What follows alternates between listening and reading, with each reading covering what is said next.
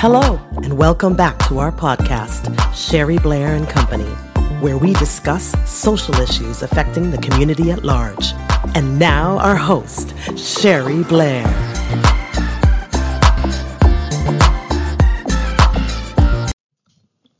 People with an unhealthy ego often have an inflated ego. We could talk lots about that in terms of psychologically and psychiatrically what's going on there. But these are not the people that you're going to want in a coalition either. These are the people that typically take up space the whole entire space, the moment they walk into the room. It's all about them. It's all about me. And it's really not about we. And this is a collective. This is a coalition.